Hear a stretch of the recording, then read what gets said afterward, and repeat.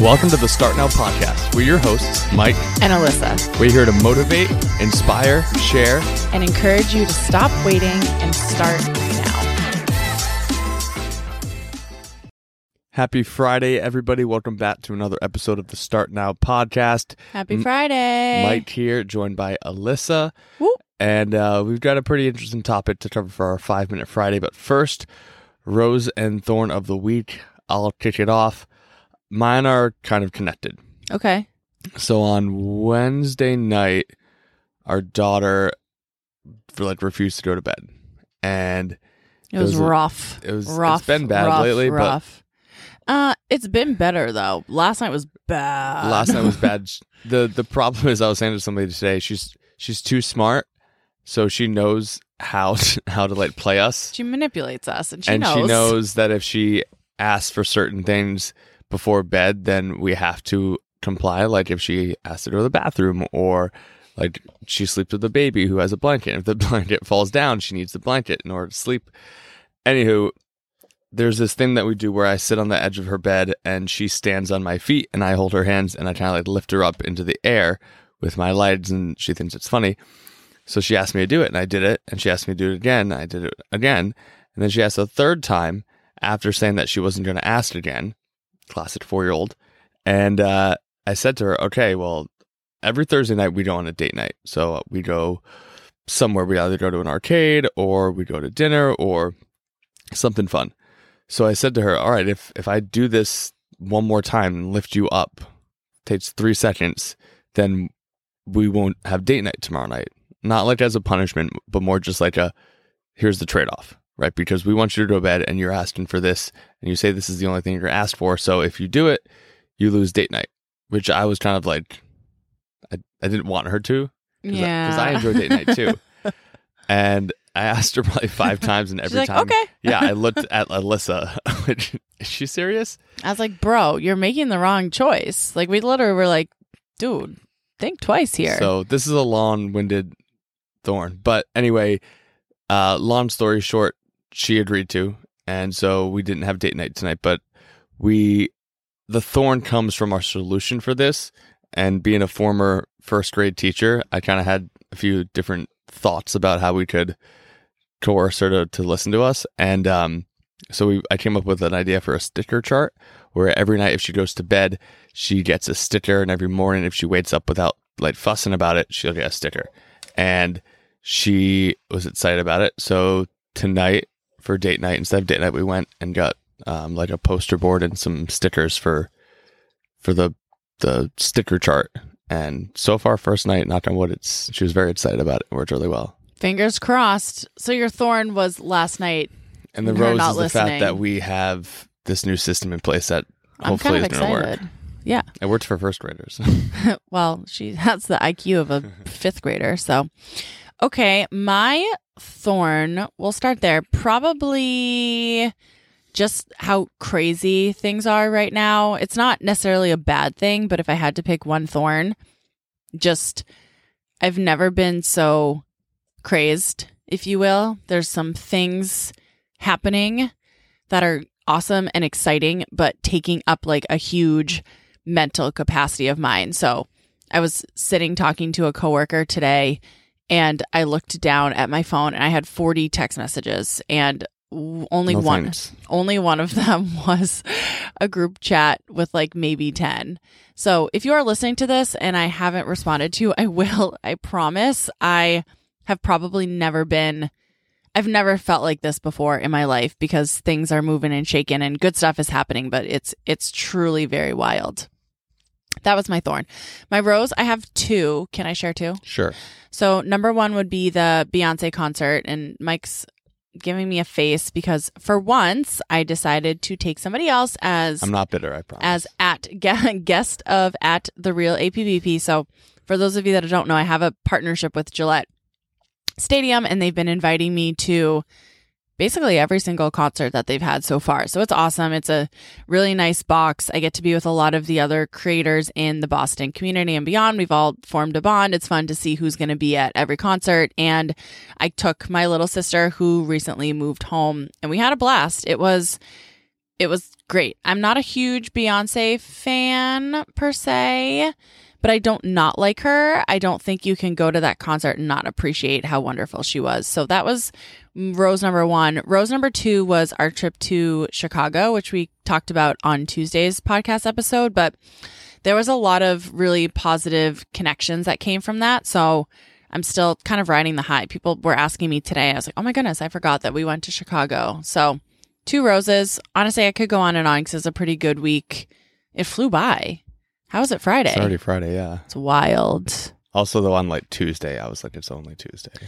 Yeah. And I kept saying today, like, happy Tuesday, but it's not Tuesday. It's Friday because we record on Fridays. Yeah. Anyways, let's chat.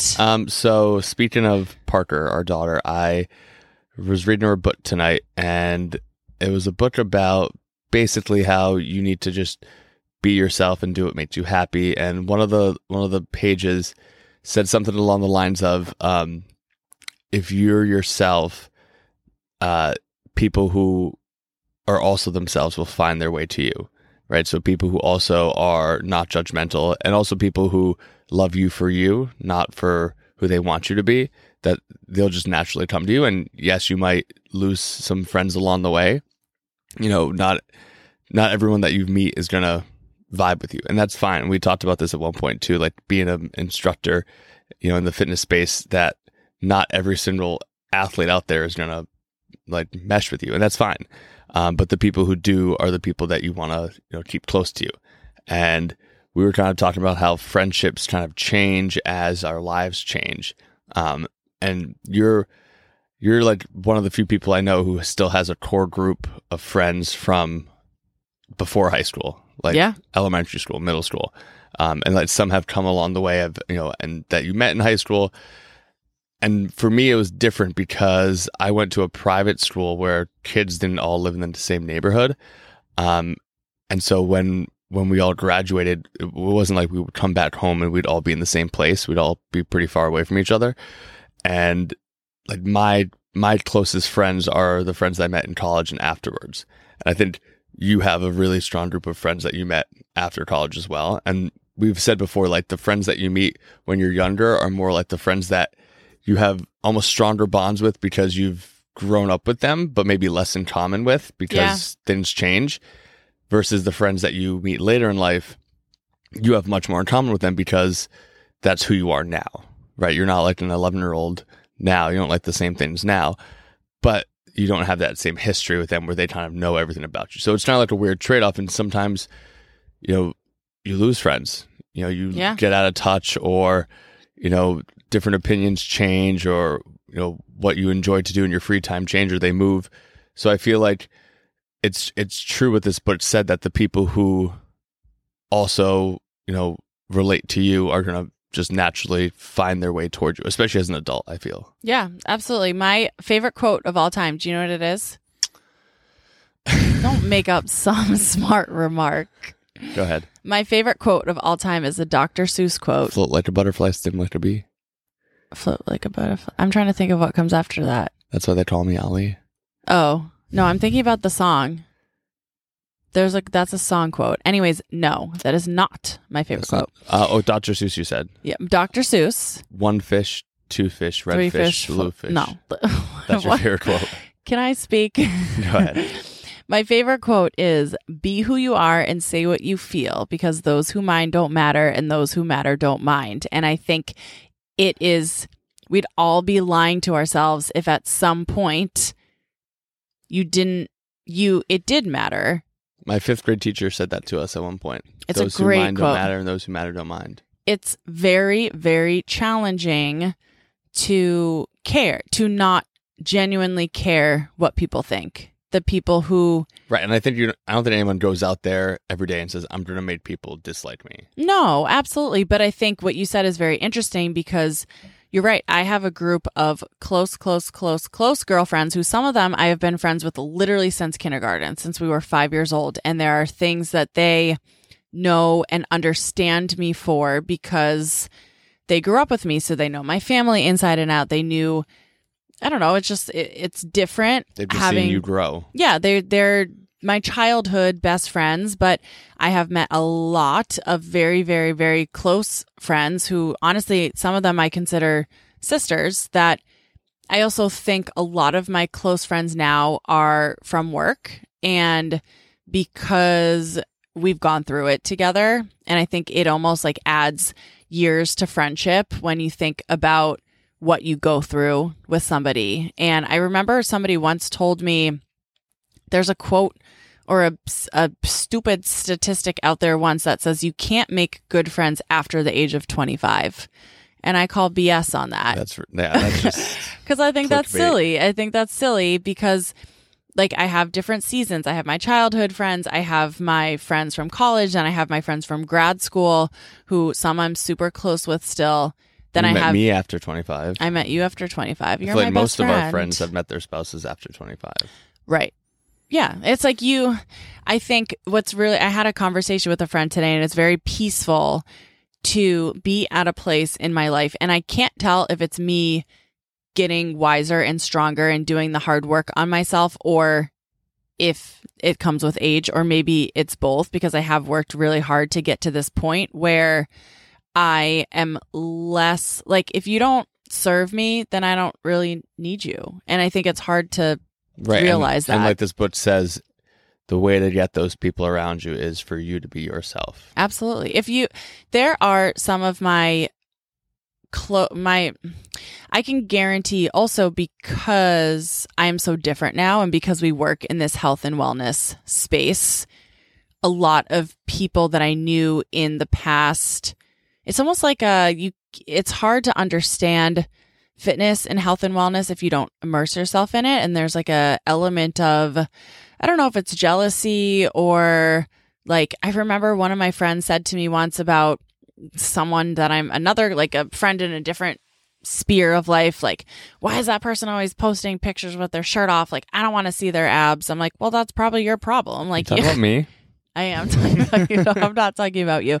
But this goes into another topic that I think we'll probably have to dive into in a longer episode. But I truly feel like that if there is something that you do not like about somebody else, it is truly an inward, it's your own insecurity. Like if somebody doesn't want to see a picture of abs, perhaps it's because they are insecure about their own fitness journey. Or if someone doesn't want to see, like I remember for me, sometimes it was challenging to see people who had normal pregnancies and what I went through.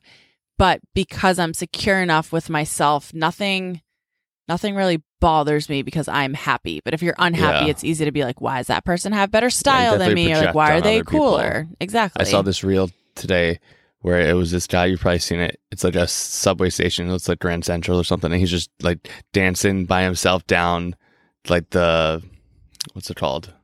The stairs? No, like the tunnel?